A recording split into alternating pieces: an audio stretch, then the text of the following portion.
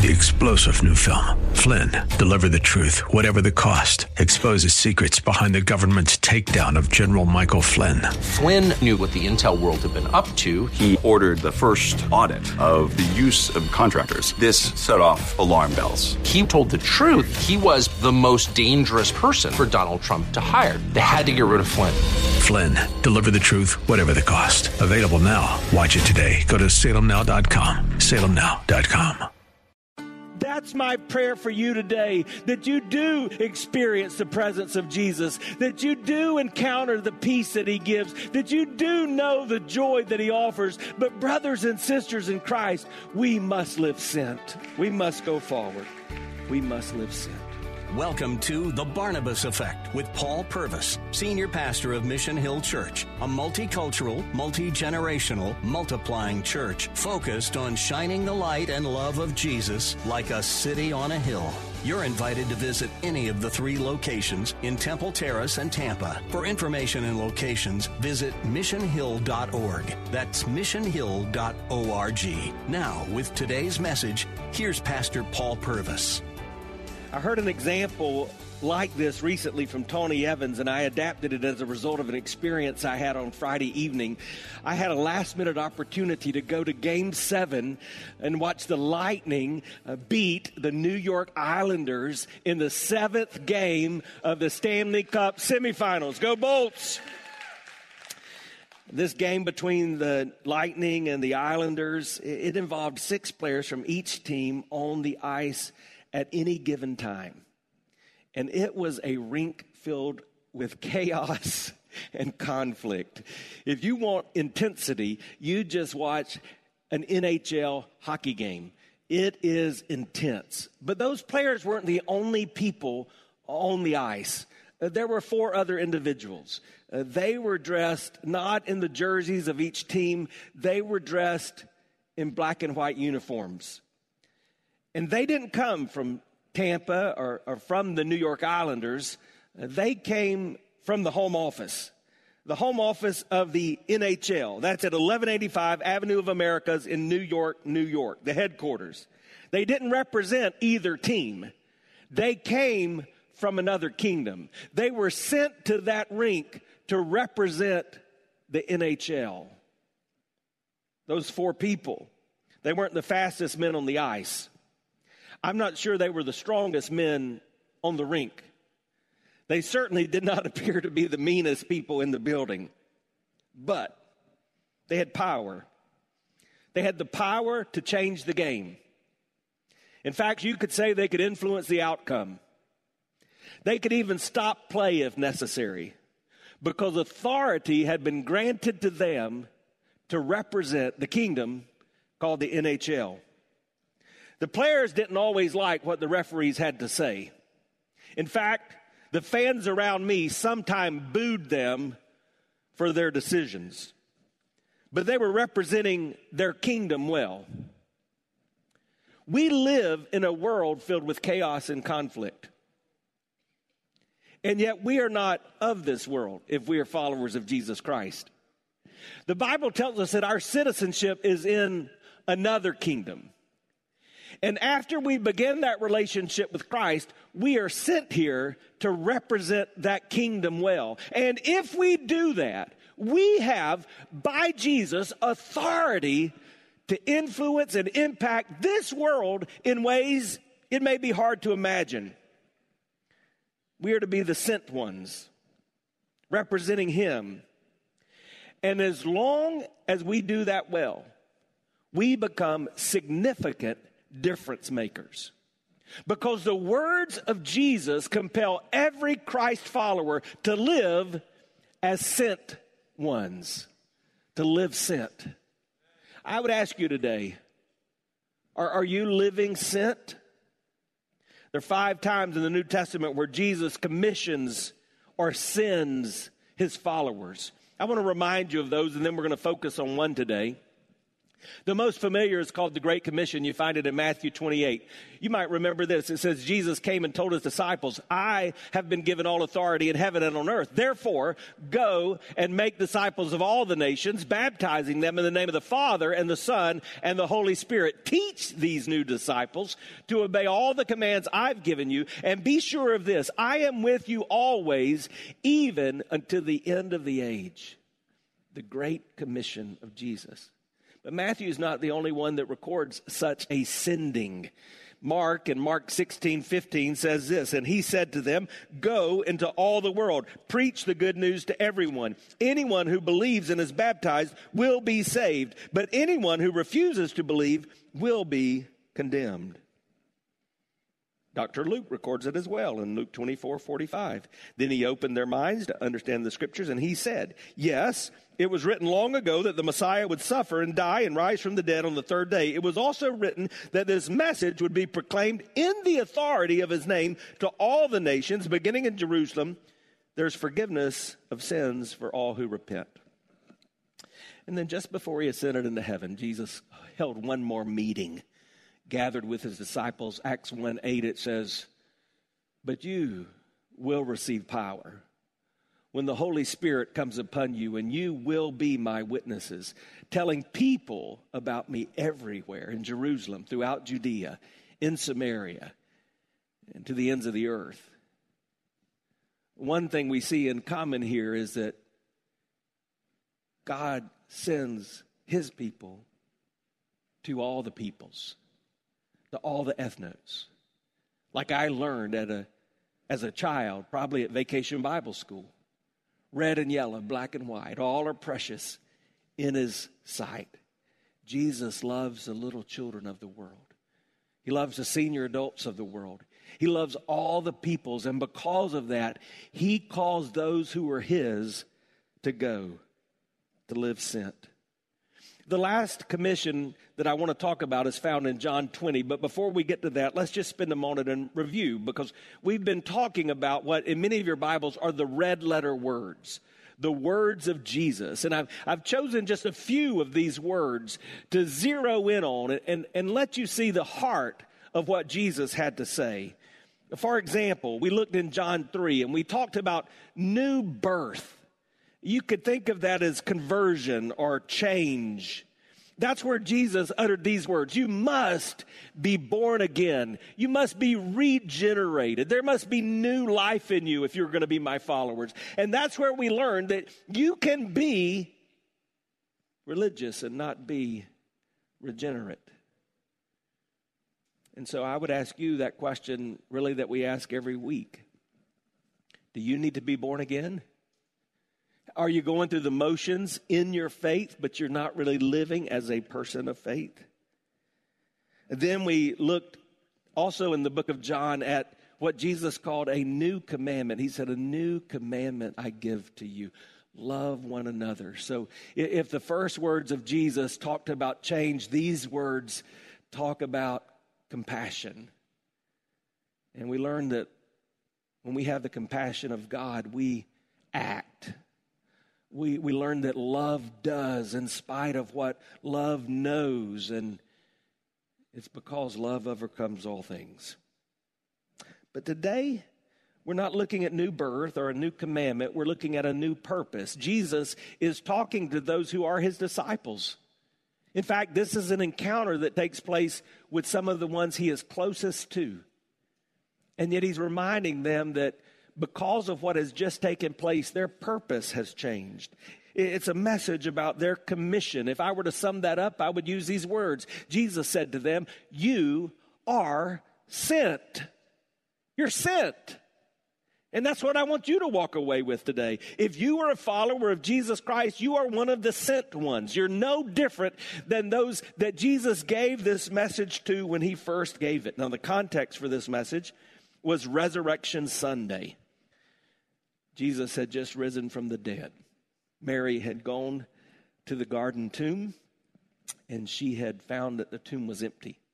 Peter and John followed her there, and they had found the same thing. Jesus was no longer buried.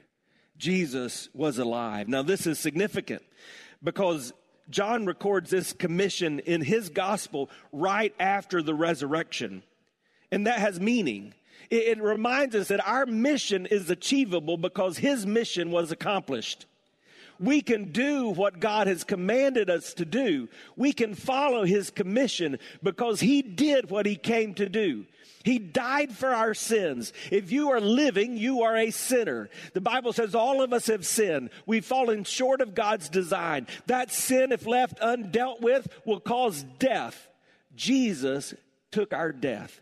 Jesus died for our sins. He was buried, but he didn't stay dead. He showed that he had power not only over sin, he had power over death. He rose from the grave, and because he accomplished his mission, we can accomplish our mission. If there were no resurrection, there'd be little reason for the mission. But Jesus is alive. Now, I'm going to say that again because you did not give an appropriate response. Jesus is alive. John chapter 20, beginning in verse 19, it says, that Sunday evening the disciples were meeting behind locked doors because they were afraid of the Jewish leaders. They were living in fear. Their God, the one they had followed, Jesus, their teacher, had been raised from the dead, but they were living in fear. It's possible to have hung out in the presence of God and yet not encountered everything he wanted you to experience, and walk away not living as one touched by his presence. Suddenly Jesus was standing among them and he said, "Peace be with you." Isn't it interesting that though we make war with God, he comes to bring peace with us? That's what Jesus did. He came so that you might have peace with God, so that you might know the peace of God. Now notice what happens next. Not only did he bring peace, he spoke and he showed them the wounds in his hands and his side, and they were filled with joy. You see, where the presence of the Lord is, there is peace, and where the presence of the Lord is, there is joy.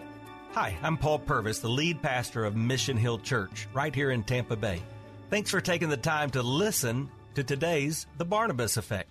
It's a ministry intended to encourage, equip, and empower you. You may not know this, but this ministry is made possible because of the generosity of listeners like you. We are able to be on the air because listeners like you are gracious and give to this ministry. Would you consider making a gift today? It would be our honor to send you a gift, a resource, as a result of your gift of any size. And you can make that gift by going to missionhill.org and clicking on the banner that says The Barnabas Effect. That will direct you to a simple way that you can give right there online. Thanks again for listening to The Barnabas Effect today. And now we continue with our message. So if you profess to be a follower of Jesus Christ, and yet you don't find your way back to a lifestyle of peace, or you don't find your way back to a lifestyle of joy, something is wrong because you're not living in the presence of Jesus. Isn't it interesting? He didn't condemn them for their unfaithfulness or their lack of belief. He brought them peace and joy. And again he said, "Peace be with you. As the Father has sent me, so I'm sending you." Then he breathed on them and said, "Receive the Holy Spirit." I want you to see again this key verse that we're going to talk about the rest of our time together. As the Father has sent me, so I am sending you. The words of Jesus compel every Christ follower to live sent. Let's pray together. So, Father, in the name of Jesus, here we are, open-handed, open-hearted, with open ears and open minds. Please speak. Please give what we do not have. Please teach what we do not know. Please make us something we've not yet become. Oh, Father, we do not need more religion. Most of us do not even need more information, but we've not fully been transformed because we're not living as the sent ones. So, Lord, yes, if someone here today needs to be born again, may this be the day of their salvation. Holy Spirit, even now, convict them. Put that desire in their heart to respond to your invitation to new life. But, Lord, for those that know they're your followers, convict us for where we're not living sent. And may the words of my mouth and even my thoughts be pleasing to you. And I pray this in the mighty name of Jesus. Amen. Remember the big idea? The words of Jesus compel every Christ follower to live sent. That means you are sent. I want you to say this. Say, I am sent. If you are a Christ follower, you are one of the sent one. It's not just the missionaries who were sent. It's not just the pastors who were sent. It's not just the worship leaders who were sent. If you are a follower of Jesus Christ, you are one of the sent ones. And somewhere along the way in the organized church, we've done a disservice because we've implied that you have to be called to vocational missions or vocational ministry to be one of the sent ones. And yet we are all sent by Jesus. So how do we live as a sent one? How are we sent? What did Jesus say? How are we sent? As how? As the Father hath sent me. So what he's saying is you've got to act like me. You've got to have the same attitude that I have. Is there anywhere in the Bible where we can find the attitude of Jesus? Yes, is the answer. Look in Philippians chapter 2. Look at the way it begins in verse 5. You must have the same attitude that Jesus Christ had. What is the attitude of the sent one? 44 times in the New Testament, we see Jesus described as one who was sent. How was he sent? How do we become like him? How do we take his place? Notice how it continues. Though he was God, he did not think of equality with God as something to cling to. Instead, he gave up his divine privileges. He took the humble position of a slave. He was born as a human being. When he appeared in human form, he humbled himself in obedience to God. He died a criminal's death on a cross. Therefore, God elevated him to the place of the highest honor and gave him the name above all other names. At the name of Jesus, every knee should bow in heaven and on earth and under the earth, and every tongue declare that Jesus Christ is Lord to the glory of the Father. That's the attitude of Jesus. Do you have that attitude of Jesus? Have you been sent out like he came? He came with confidence, but with humility. He came with obedience, but with great authority. He came as the one who would be praised, but for the purpose of giving glory to the Father. I want you to think about those things. He came with humility or sacrifice. He gave up.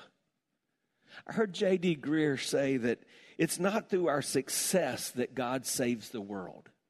We think about that, don't we? We think that it's just those that have really done well, those that are the people that everybody looks to. That's how God saves the world. No, it's not through our success that God saves the world, but it's through our sacrifice. In fact, I imagine that when we stand before God in heaven and see who has the great rewards, it may not be the most well-known preachers. It may not be those well-known musicians.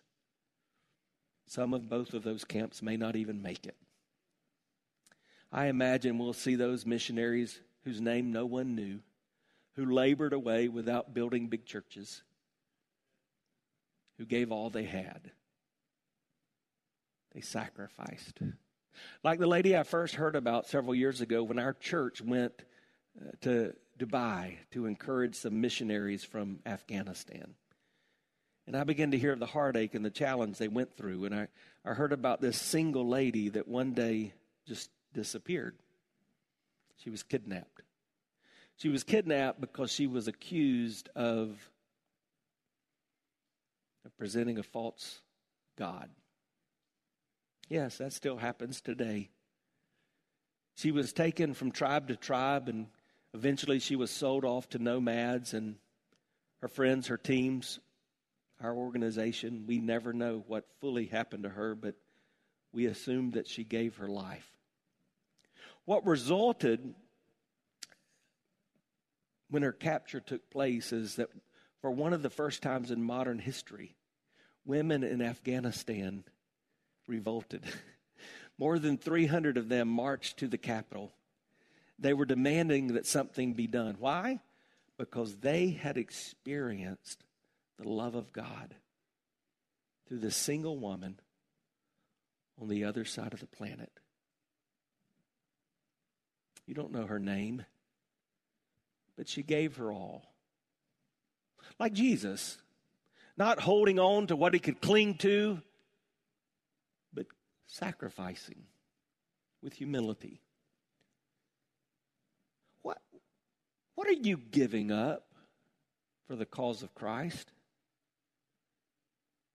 Most of us who call the name of Christ, we struggle to even give up a portion of our finances. We struggle to give up too much of our time. We certainly find difficulty giving up of our effort to serve. And yet he is calling us to give up. You see, if I truly understand the gospel that I'm a sinner who deserves death and the punishment of that death is forever and it takes place in hell, and yet God loved me and he came and sent his son so that I might have life and forgiveness, and by his grace I might spend forever with him and not have to die. If I truly understand that, it changes everything. That means I can make it through a day when I want to quit my job. I can make it through a marriage when I feel like giving up. I can make a difference in my neighborhood even when I don't know everybody around me, because I recognize that the gospel changes everything. Whatever the cost, whatever the sacrifice, my yes is on the table. Is your yes on the table? Or is this a big game to you? Are you playing religious chess? If I make this move, then maybe God will be honored and he'll be pleased. It's not what he wants. He wants your yes. He wants you humbly to come and sacrificially stand before him. And then Jesus came in obedience. We see this when he taught us how to pray. It says it in Philippians 2. He obediently came. Who was he being obedient to? The Father. How did he teach us to pray? He said, when you pray, pray this way. Our Father, who art in heaven, holy is your name. Then what? Thy kingdom come, thy. You know where I get into trouble? I spend a lot of time trying to build my kingdom and accomplish my will. Even as a pastor, I started out early in ministry, and there's no question. I think my motives were pure. But in my heart, I think I was wanting God to do things my way. God, would you use me to build a great church? Rather than, God, would you allow me to see how great you are? You see, that's what we do. We seek the hand of God rather than the face of God. And when we do that, we're going after our will way more than we're going after his will. We're not responding in obedience. But when we respond in obedience, great things happen. I heard the story just this week of one of our dear ladies in our church, and she's seeking to be faithful in her workplace, and wherever she is as a witness, she's seeking to live sent. And she shared that she'd gone into a place of business, and it was clear that the person working there was from a Muslim background because of their dress. And she said she felt in that occasion the prompting of the Holy Spirit to just say something about Jesus, just to be a witness for Jesus. But this was her thought. It's the same thought you and I have on a regular occasion. I can't do that. Who am I? How would I step? I don't know what they'll say. I don't know how to handle the response. I'm not even sure what I will say. And so she did it on that day. But she went back into that store on another day, and she found the same woman was working. And she felt the same prompting of the Holy Spirit. And so she took advantage of that. And she began to talk about Jesus. Listen to what the person behind the counter said. I know about Jesus. I've just had a dream about Jesus. Now, that lady didn't begin a relationship with Christ on that day. To our knowledge, she's not a follower of Christ today. Pray for her. God knows her name. You've been listening to The Barnabas Effect with Pastor Paul Purvis. The Barnabas Effect is here to provide listeners like you with biblical truth and spiritual encouragement. But it can't be done without your financial support. Go to missionhill.org and click on the Give tab. Your financial support helps us reach those seeking truth about God and themselves. Thank you for giving at missionhill.org. And join us weekdays at 9 a.m. for The Barnabas Effect with Pastor Paul Purvis on Faith Talk AM 570 and 910.